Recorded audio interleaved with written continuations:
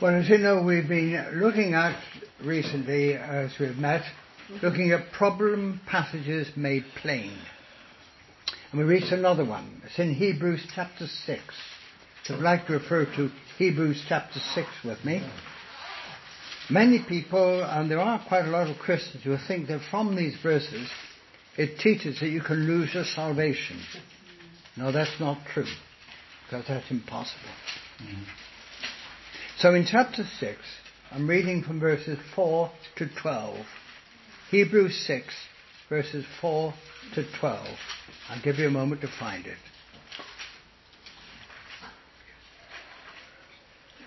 As in all our understanding of scriptures, the context is what is important. The context gets it correct. So as we look at the letter to the Hebrews, exactly what that is clearly a letter to Jewish people of Israel. So that's the background of this whole letter, and especially this little section. Hebrews chapter 6 and also chapter 10. We won't get through to that tonight. But let's read Hebrews 6 from verses 4 through to 12.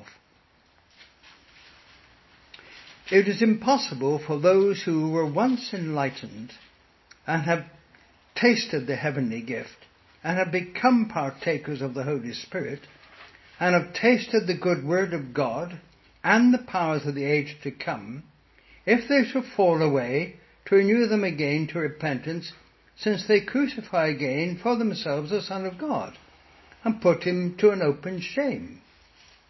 For the earth which drinks in the rain that often comes upon it, and bears the herbs and useful for those for whom it's cultivated, receive the blessing from God. But if it bears thorns and briars, it is rejected, and near to being cursed, whose end is to be burned. But beloved, we are confident of better things concerning you. Yes, things that accompany salvation, though we speak in this manner. For God is not unjust to forget your work and labour of love, which you have shown towards his name, in that you have ministered to the saints and do minister. And we desire that each one of you show the same diligence to the full assurance of hope unto the end, that you do not become sluggish, but imitators of those who through faith and patience inherit the promises. The author, maybe Paul, we don't know, the author is writing to two different groups of people here. That's important.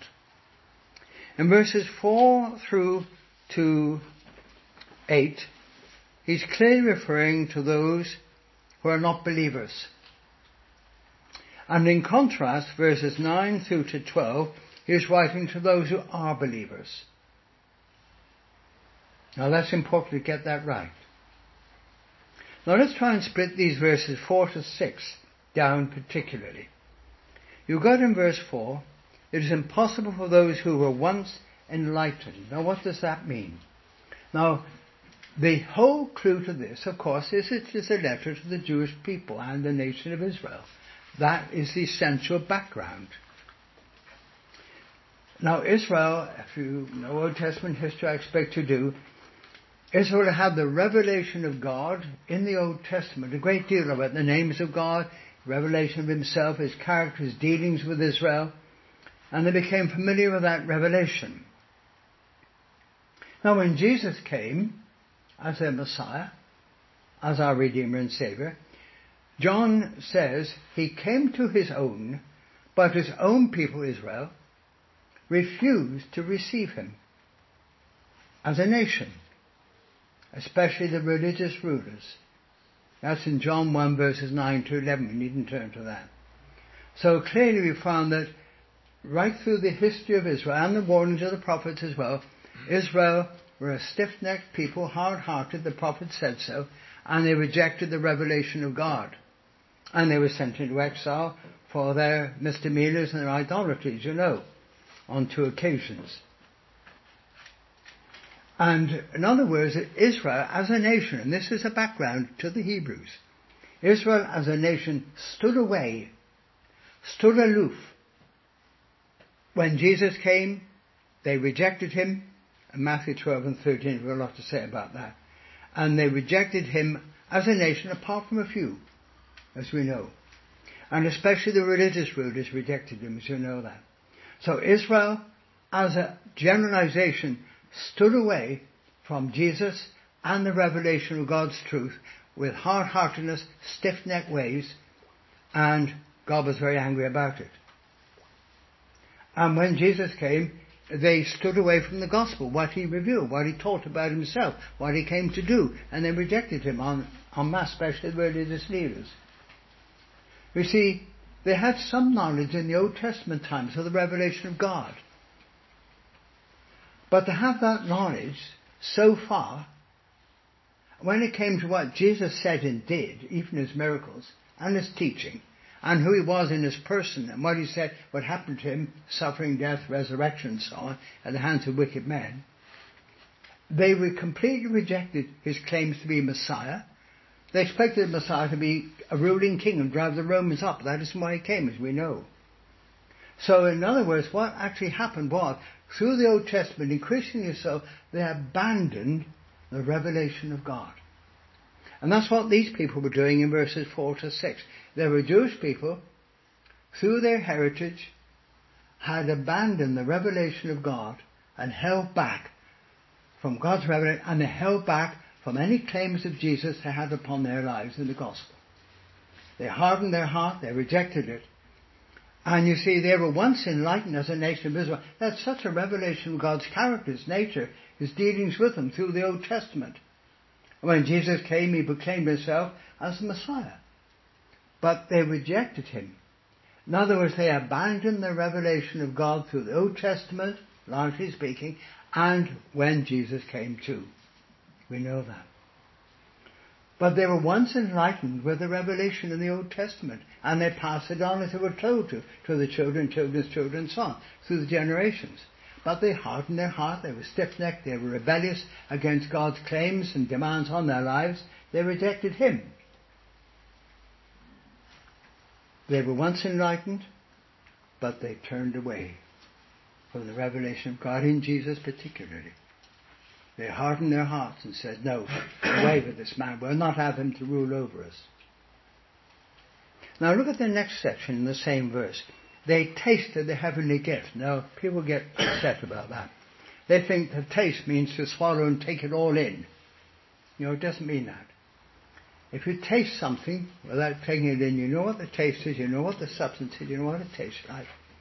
But you may not eat it. You may just taste and say no. Now, these people heard what Jesus said.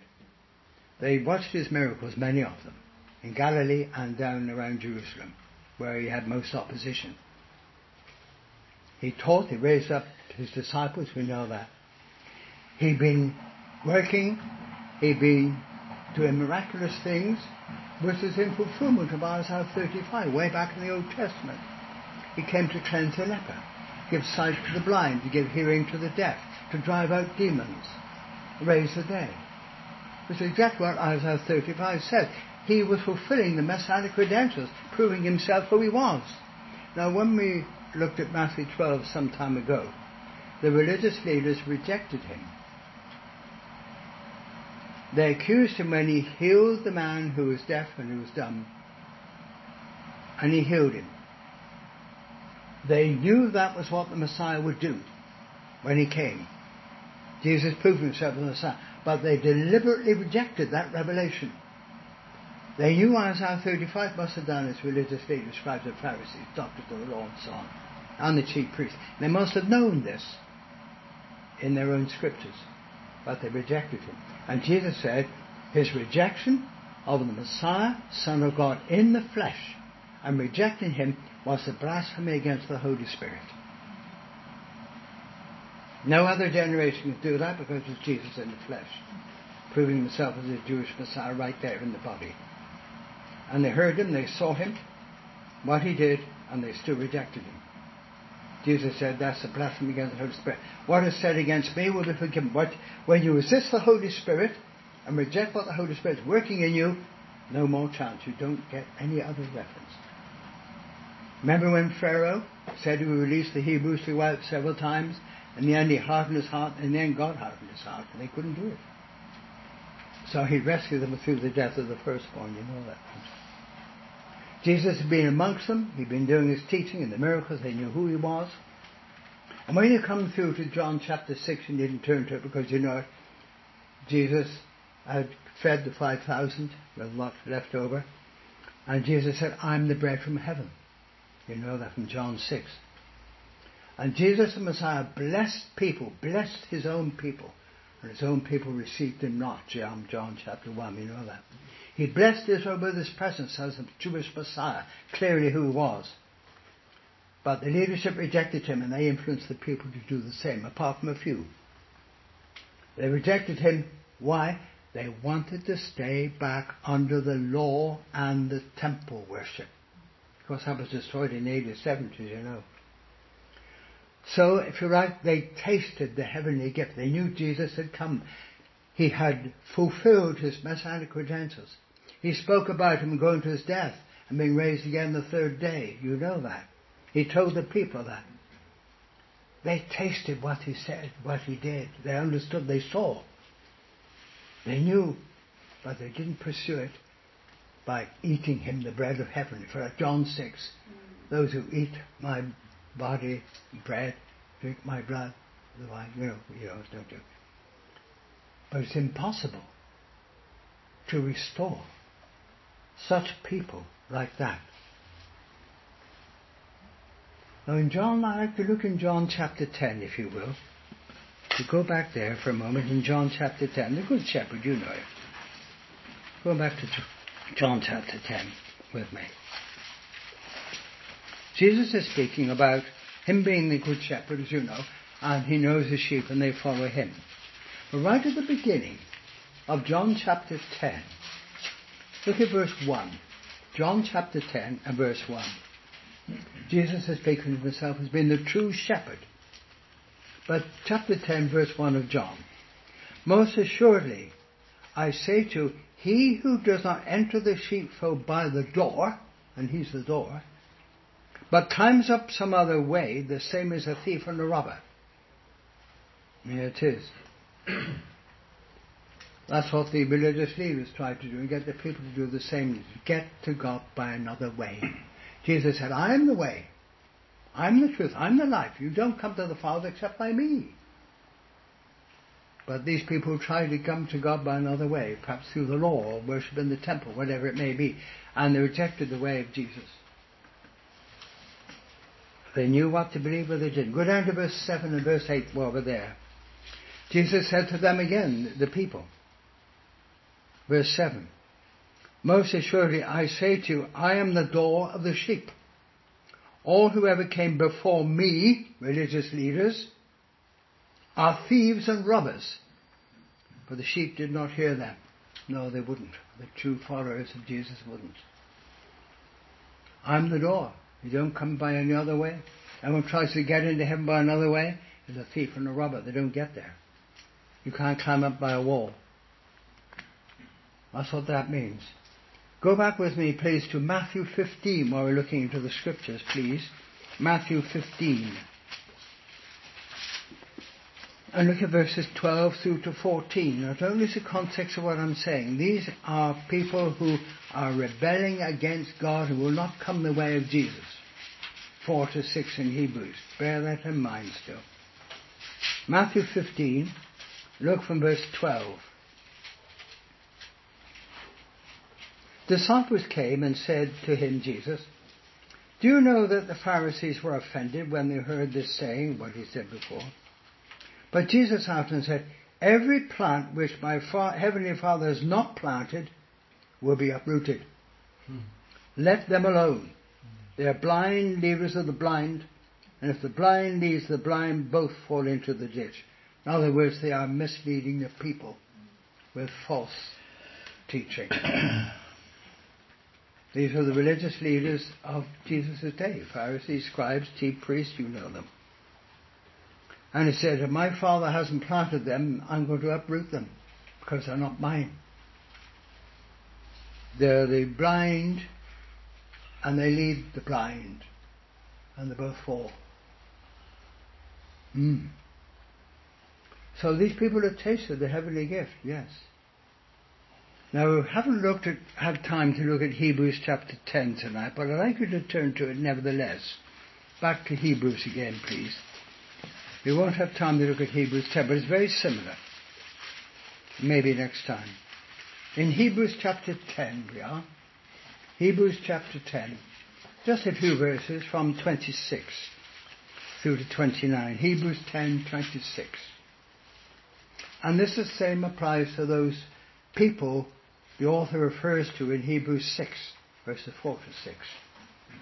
For if we sin willfully, after we have received the knowledge of the truth, which they did in Jesus' day, they no longer remain a sacrifice for sins, because they don't see Jesus as a sacrifice, but a certain fearful expectation of judgment. That's what Israel had in the past. And a fiery indignation which will devour the adversaries. Anyone who rejected Moses' law dies without mercy, on the testimony of 2 or 3 witnesses. Of how much worse punishment do you suppose will be thought worthy who trampled the Son of God underfoot, and they did.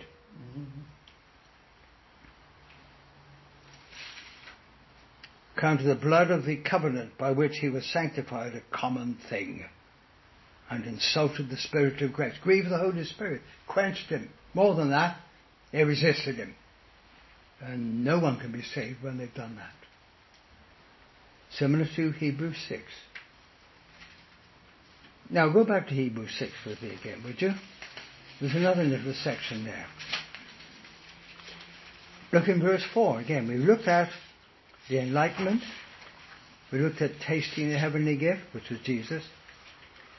And they have become partakers of the Holy Spirit. Now people really trip over this one. Partakers of the Holy Spirit. What does that mean? Well, take a contrast. When the Holy Spirit came and the church was born, as in Acts chapter 2, there's a tremendous response to Jesus and Peter's preaching. 3,000 people were saved on the same day among the Jewish people coming in at that particular feast of Pentecost. A few days after that, another 5,000 Jewish people were saved. And they became, if you like, the Jewish church at the beginning. So they responded eagerly, willingly. They took it on board. They were convicted of the truth and responded to it and were saved. And they were early church, as you know. They truly received the Holy Spirit's conviction, His ministry, His enlightenment, and they responded to it. That's the key. But here we have the resistance to the Holy Spirit. In Matthew 12 we found that, I discussed it, but in Acts chapter 7 verse 51, I'd like you to go back to there for a moment, because it's the witness of Stephen relating the history of Israel actually, and for that he was stoned, as you know. Acts chapter 7, this one verse, and that pictured Israel as a whole people, largely, of the Old Testament, and right up to this time of Jesus, and of course since. Acts chapter 7 and verse 51, please. Verse 51. This is the testimony of Stephen. This is what he said about these people, Israel. You stiff-necked and uncircumcised in heart. Might have been circumcised in body, but they were not circumcised in heart and ears. They weren't open in their heart and their will or their hearing. They rejected the stiff-neck. They shut their ears. You always resist the Holy Spirit, as your fathers did, so do you. Wow. Well, it is, isn't it? You see, in one sense, they'd heard the gospel. They knew the Holy Spirit was working in them with conviction. But they said, no, we will not have Jesus. We want to stay with the Jewish religion. We want to go back under the law. Well, you failed in that anyway. They would not have Jesus and be free. Jesus said, I come indeed to make you free and to give you abundant life. And they refused it. They knew the Holy Spirit's work. In Acts 2, thousands responded and were saved. These were stiff-necked, hard-hearted, both in the heart and their will, like an uncircumcised Gentile. Wow. And they were hearing. We read in the back of the Old Testament, they shut their ears. They wouldn't hear what the prophet said. They wouldn't hear what Jesus said. They knew the Holy Spirit's working in their lives, but they rebelled, hardened their heart, like an uncircumcised Gentile. That's what happened there. The word in the Greek, made partakers, means having no lasting effect. Might have been temporary, but the ones in Acts 2, there was a lasting effect which brought them to salvation. But the partakers here, they'd heard. I'm sorry, it's not a good word, partakers. I don't know why they put it in. But it means to have no lasting effect. It's like the parable of the sower, yeah? On the stones, when the seed was sown, it bounced off. Or in a little crack, didn't last long. Dried and withered. No good. They resisted it, had no lasting effect, which would bring them to salvation. There's a word in the Greek, I'll tell you what it is. It's metatokos. Won't spell it. But in Colossians chapter 1, the word used for partake, let's go to Colossians 1. Leave Acts for the moment and go to Colossians chapter 1. Colossians chapter 1.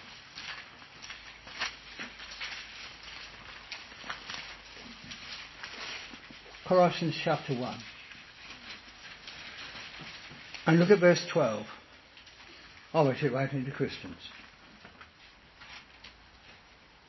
And we as believers, as Paul encouraged these Colossian Christians to do, Colossians 1 verse 12, giving thanks to the Father who has qualified us to be partakers of the inheritance of the saints in light. That's salvation. We've thoroughly received, thoroughly involved, thoroughly committed ourselves and received so much. It's a different word. Word metatokos is, in a sense, not being willing to move on when you've heard. They rejected it. But here, believers say we're partakers, we've been involved, we've taken part, we received Christ, we belong to Him, we walk with Him. We're partakers of everything that God wanted in our inheritance future, let alone His blessings now. That's Colossians chapter 1. Go on to later in the New Testament, the 2 Peter, please. 2 Peter chapter 1. You get something very similar. It's a different word. Metatokos is a different word to what we read in Colossians 1 verse 12 and in 2 Peter chapter 1 and verse 4. I've got the word partaker again. 2 Peter chapter 1 and verse 4. I'll just let you find it. Verse 3 says we have His divine power. It moves on. By which have been given to us exceedingly great and precious promises as believers, that through these you may be partakers of the divine nature. That's a different word. That's a thorough involvement. We received. It's like a marriage, giving oneself to the other, to the partners in marriage, husband and wife. Partaking, taking part, receiving, fully involved. Being grafted in, if you like. Rooted in Christ. That's what that means. We partake of the divine nature, Christ growing in us. That's so different from the other word, metatokos. As, in a sense, something quite different. That's unfortunate, isn't it? Has no lasting effect. And that is unfortunately what it is. Now this word partakers also has another meaning in the Hebrews 6. It means companions. They were alongside. You see, Jesus had many disciples. But a lot of people that stood at a distance listened to Him. But they never became involved. They were just watchers on. They were companions of all the people that came to listen to Him or watch Him. But they were never really His. They were at a distance. kept themselves away from him. They were just companions of the group who just simply wandered. Well, they treated him like a circus performer. Well, what are we going to do today? No. They, in a sense, were like companions. There was an external attachment, but never an involvement. That's what that means. Partaking of the Holy Spirit in a wrong sense of the word. Stiff-necked. A different word, not fully receiving. Standing at a distance. Just watching on. Which is what the people did. But they never got involved. Therefore they were unsaved and stayed that way. Now look in verse 5, going back to Hebrews again, if you will, flip back a few pages. In that Hebrews 6 again, there's another section. We looked at, once enlightened, tasted the heavenly gift, partakers of the Holy Spirit, and here's another one in verse 5 of Hebrews 6. Verse 5. They have tasted the good word of God and the powers of the age to come. Let's see the first. The good word of God. Well, they had that in the Old Testament, didn't they? They had the revelation of God. It was His good word. His revelation of Himself, His character, His purposes, His plans, everything else for Israel. And, of course, prophecies concerning Jesus' coming and our salvation too. They had, in that sense, God had given Israel so much and they rejected it.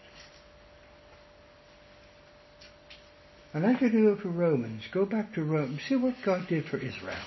In Romans 9. Go back to Romans 9. Let you find it. I'll find it myself. Romans chapter 9. These three chapters, 9, 10, 11, about Israel. Chapter 9, Israel in the past. Chapter 10, Israel in the present. Chapter 11, Israel in the future. So we want chapter 9, verse 4 of Israel in the past. Chapter 9 of Romans chapter 9 and verse 4. Just have a look at that. This is what God did for Israel in the past. They're Israelites, yes, to whom pertain or were given the adoption, the glory, revelation of His glory, the covenants, yes, of course, the giving of the law, yes, the service of God, they were called to serve Him. And all the promises of God, especially the coming of Messiah. God had given them all that. They'd had the good word of God. That's what it says. They had the good word of God. They even tasted. They knew what the revelation was. Yet they shut their ears, hardened their hearts, wouldn't have anything to do with it. And of course they were sent to exile twice. The nation of Israel had sufficient word of God in the Old Testament. Now, do you remember when Philip was called to lead a revival up there in the north and to travel all the way down to meet the Ethiopian eunuch, the Queen's treasure, down in the desert area? He went all the way down there. And this man was in his chariot. He'd been to the temple, no doubt. And I dare say they might have been reading Isaiah 53, because he had Isaiah 53 opened up. And Philip joined him, as you know that in Acts 8. And he said to Philip, who is this person? What's it all about? So Jesus used Isaiah 53 in the Old Testament to explain that this is the death of Jesus, the Messiah, the Lamb of God, taken away the sin of the world and been raised again.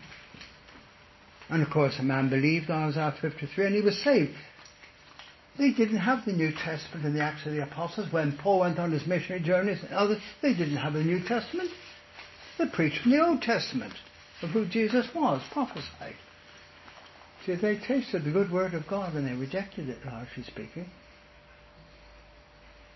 People heard the gospel. But while you're in Hebrews, we're in Romans 9, remember, go back to Hebrews again, but chapter 4 this time. Hebrews 4. And look at the second verse. Hebrews 4 and verse 2. Hebrews 4, verse 2. See, the people heard the gospel, but it was no profit to them. Because they didn't respond to, Jesus didn't do what we wanted him to do. No, he wanted them to do what he wanted them to do, but they wouldn't do it. Hebrews 4 and verse 2. For indeed the gospel was preached to us as well as to them. unbelieving. But the word which they heard did not profit them, not being mixed with faith. That's the point, isn't it? To those who heard it. There's no faith. That's what triggers everything off, isn't it? People are saved by faith and hearing the word. So they knew that God had given them the word, and in the Old Testament and what Jesus said, they tasted it. They didn't swallow it, they didn't take it in like the bread. They just tasted it. Oh, we just heard this little bit about it. We knew, oh, I don't want that. No, I won't go that way. And they resisted. They heard the good word of God. In Hebrews chapter 6, look at the next section. The powers of the world to come. Powers of the world to come. It's in the same verse. Verse 5. Taste of the good word of God, Old Testament. And the powers of the age to come. What does that mean? Well, the millennial age of Christ's reign and rule for 1,000 years is mentioned many times in the Old Testament, Isaiah in particular. That's the Old Testament. It's foreshadowed in the Old Testament, made plain in the New, as we know that. And of course in what Jesus said and taught, you know that. Remember the prayer that Jesus taught his disciples, thy kingdom come, the millennium? Jesus taught it plainly. Thy kingdom come, thy will be done on the earth as it will be in heaven, and is in heaven. But they wouldn't receive it. They saw the miracles that Jesus did, cleansing the leper, healing many who were sick, casting out demons, sight to the blind, deaf to hear, those who couldn't hear. They were deaf people. They saw all that, but miracles don't change people. Miracles do not. People saw the miracles. They remained untouched. It was just like a search of phone. What is it going to do today? I wonder, let's follow and see. That's all it was. Generally from the people at large. They'd heard his teaching, the kingdom will come. Powers of the age to come. That's not just heaven. The age means here. The millennium. And his judgment to follow, of course. No, these people forsook the only way of salvation. The only way. They refused him. They refused all the evidence that they were faced with. They hardened themselves against it. People have no chance if they continue that way. No chance. I'd like you, please, if we'll go back to Deuteronomy, of all places. Deuteronomy chapter 1. Deuteronomy chapter 1. There's a little section there I'll read from verse 19. Deuteronomy 1, verse 19.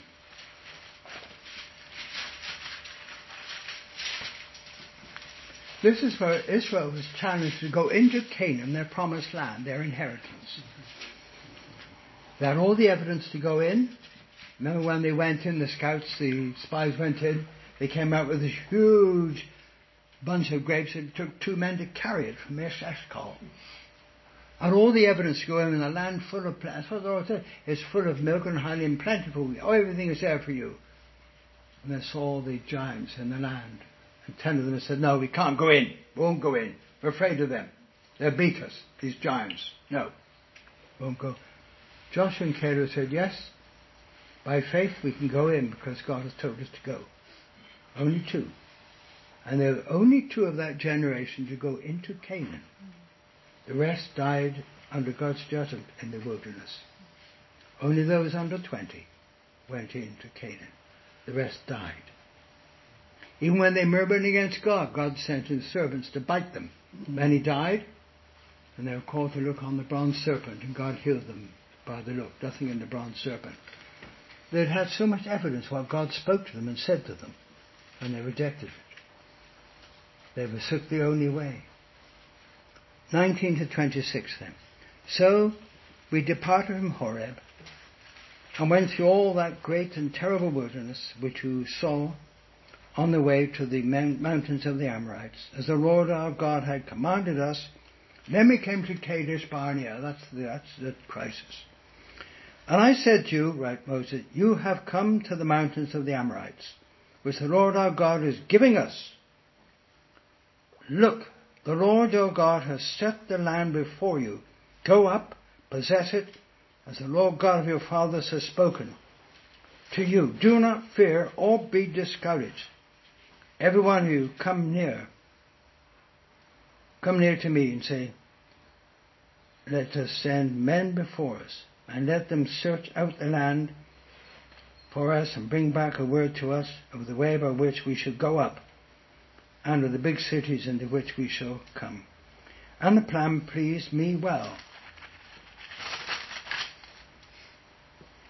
And I took 12 of your men, one man from each tribe, and they departed, went up into the mountains, and came to the valley of Eshcol, and spied it out.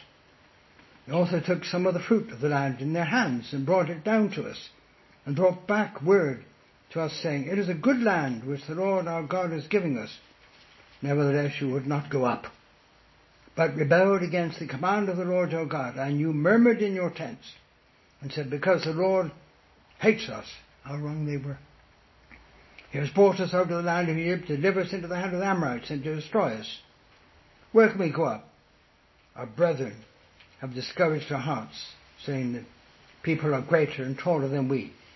The cities are great and fortified up to heaven. Moreover, we have seen the sons of the Anakim. And then on to they just abandoned the thought of going in. They looked around them and what they saw and didn't believe by faith what God promised that land to enter in. And Hebrews says they were not allowed to enter into that land because of their rebellion and disobedience. Miracles don't change anybody. They saw the Lord provide water and manna. The Lord guided them, pillar of fire and cloud, guided them throughout. The Lord spoke through his leadership. They didn't go on. That generation died in the wilderness. And then it says, if you look, go back to Hebrews again, we'll carry on. Coming on our way now. In Hebrews chapter 6 there's a next section. In verse 6, if they fall away. Now I'm sorry, often the word if in the Bible is not the word if at all. It's either as, could be as, or since, yes. Since they fall away, or as they fall away, and this is what they did. As they fall away, to renew them again to repentance, which they can't do, since they crucify again for themselves the Son of God, and put him to an open shame. That word crucify in the Greek means to crucify up. They were willing to hang him up on the cross again, which is what the original readers did do, with the Romans, of course. They couldn't kill anybody, the Israelites, people of Israel. Romans had to do it. If they should fall away, Israel fell away. Look what we just read at Kadesh Barnea. They had the evidence of the fruitfulness of the land, the huge bunch of grapes it took 2 men to carry. In fact, it's a sign of the Israeli tourist board, if you know it. A huge bunch of grapes carried by 2 men. If they should fall away, Israel did fall away. So frequently, the prophets spoke so much about it. And Israel was sent away, Judah was sent away into exile twice. Evident in their Old Testament history, it's plain all there, written for us. And then there was this generation, this is Matthew 12 again, the generation that witnessed the presence of the Son of God. Remember that. He's Messiah, yes, but he's God the Son. God in Christ, reconciling the world to himself. He's the God-man. The man Christ Jesus. But he's the God-man. He was in their presence all those years, but he's rejected, and they were judged by God. Look in verse 8 of Hebrews 6 again.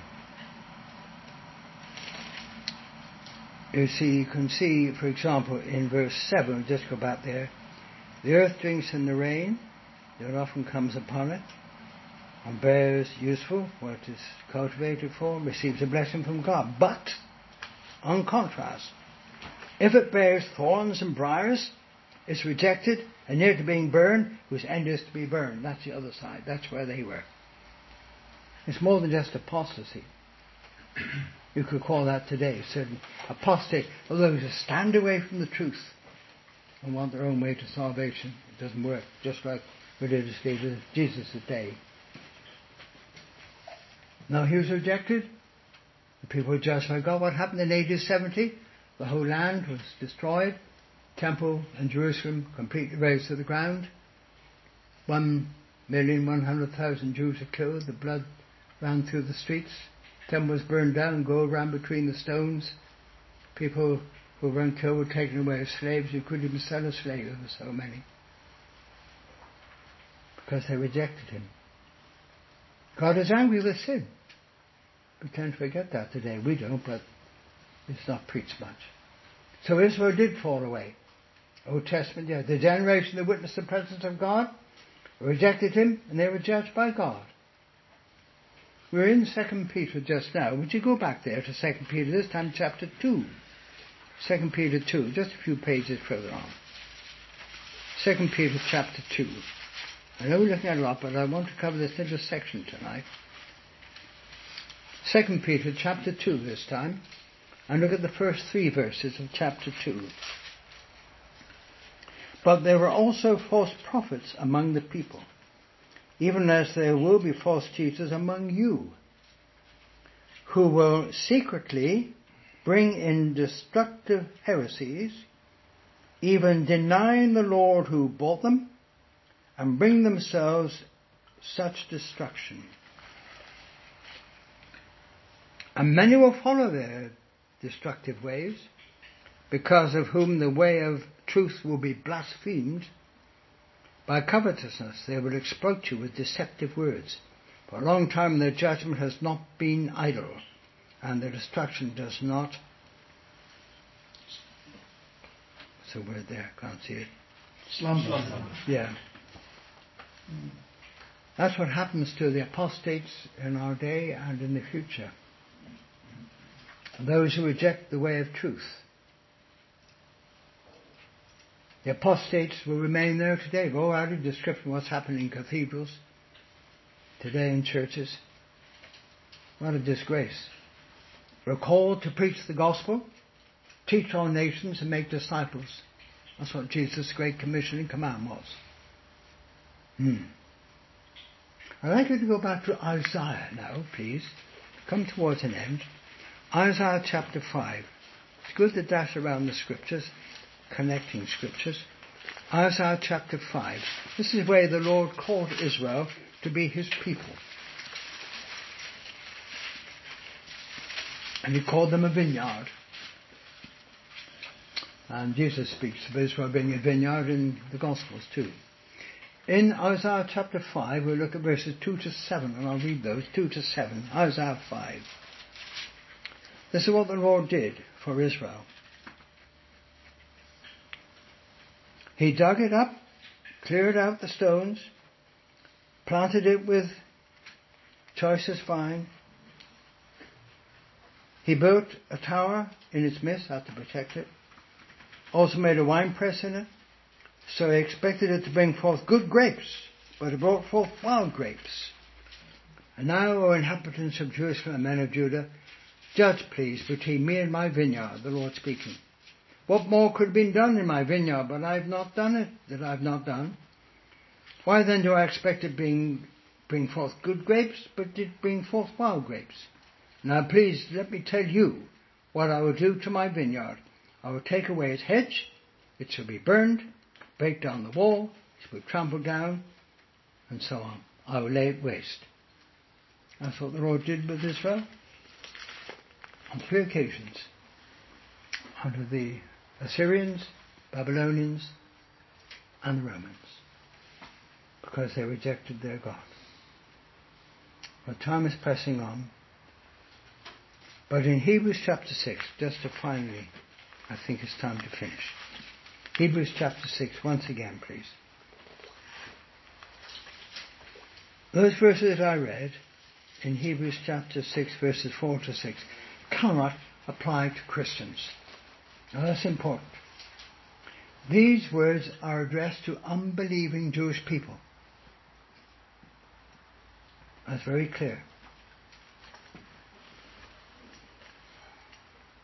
Both in the Old Testament, way back in history, we read in Isaiah 5 what would happen to them, and also even in the church age now. Some Jewish people are getting saved, of course, we know that. Now think of Peter. When Peter denied Jesus and he wept bitterly when the cock crowed 3 times. And he sunk so low, didn't he? But Jesus restored him and he became an apostle, a servant of the Lord on missionary journeys, and wrote these 2 letters. He was restored because he came to Jesus. Remember on the time of the resurrection in John 21, when they said, "It is the Lord," Peter ran out of the boat, straight up there, and he didn't even have any clothes on. He ran straight up to Jesus, wanting to be restored, and the Lord restored him. He denied him 3 times. He said, "Do you love me?" 3 times. And Peter said yes. He was restored to be an apostle because he responded, even after a dismal failure. Israel never did. There's still an unbelief today, and God has put a blindness on them until he comes again. So this cannot be, these few verses, 4 to 6, cannot apply to believers. They are addressed to unbelieving Israel in the Old Testament as well, and in the church age. We know about Peter. In fact, if we look at verses 9 to 12 very, very quickly, it's a false assumption that believers can fall away and be lost. Those verses 4 to 6 applies to the unsaved, Jewish people in particular. We can't fall away because Jesus keeps us. We can trip up like Peter did, but be restored in the Lord's time.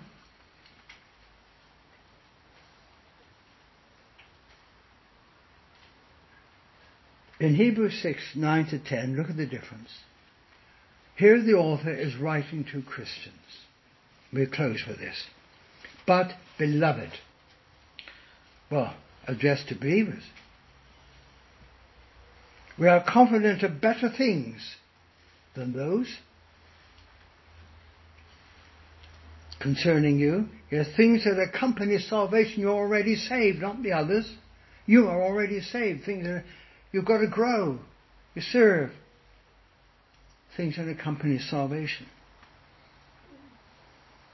Though we speak of this manner, for God is not unjust to forget your work. The Lord knows you're serving him.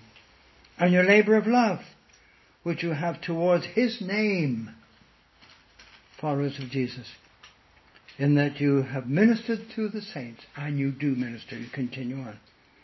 And we desire that each one of you show the same diligence, carefulness, to the full assurance of hope to the end. Full assurance of hope, that's what we got. Mm-hmm. That you do not become sluggish, but imitate those who through faith and patience inherit the promises. Right into believers there, isn't he? Contrast to verses 4 and 6. 9 to 12 are through to believers. There's a contrast. I could give you quite a bit more, but I think we will leave it there. Thank you, John. Bless you. Rather a lot, I know. There's more to say, but I'll leave it. Thank you.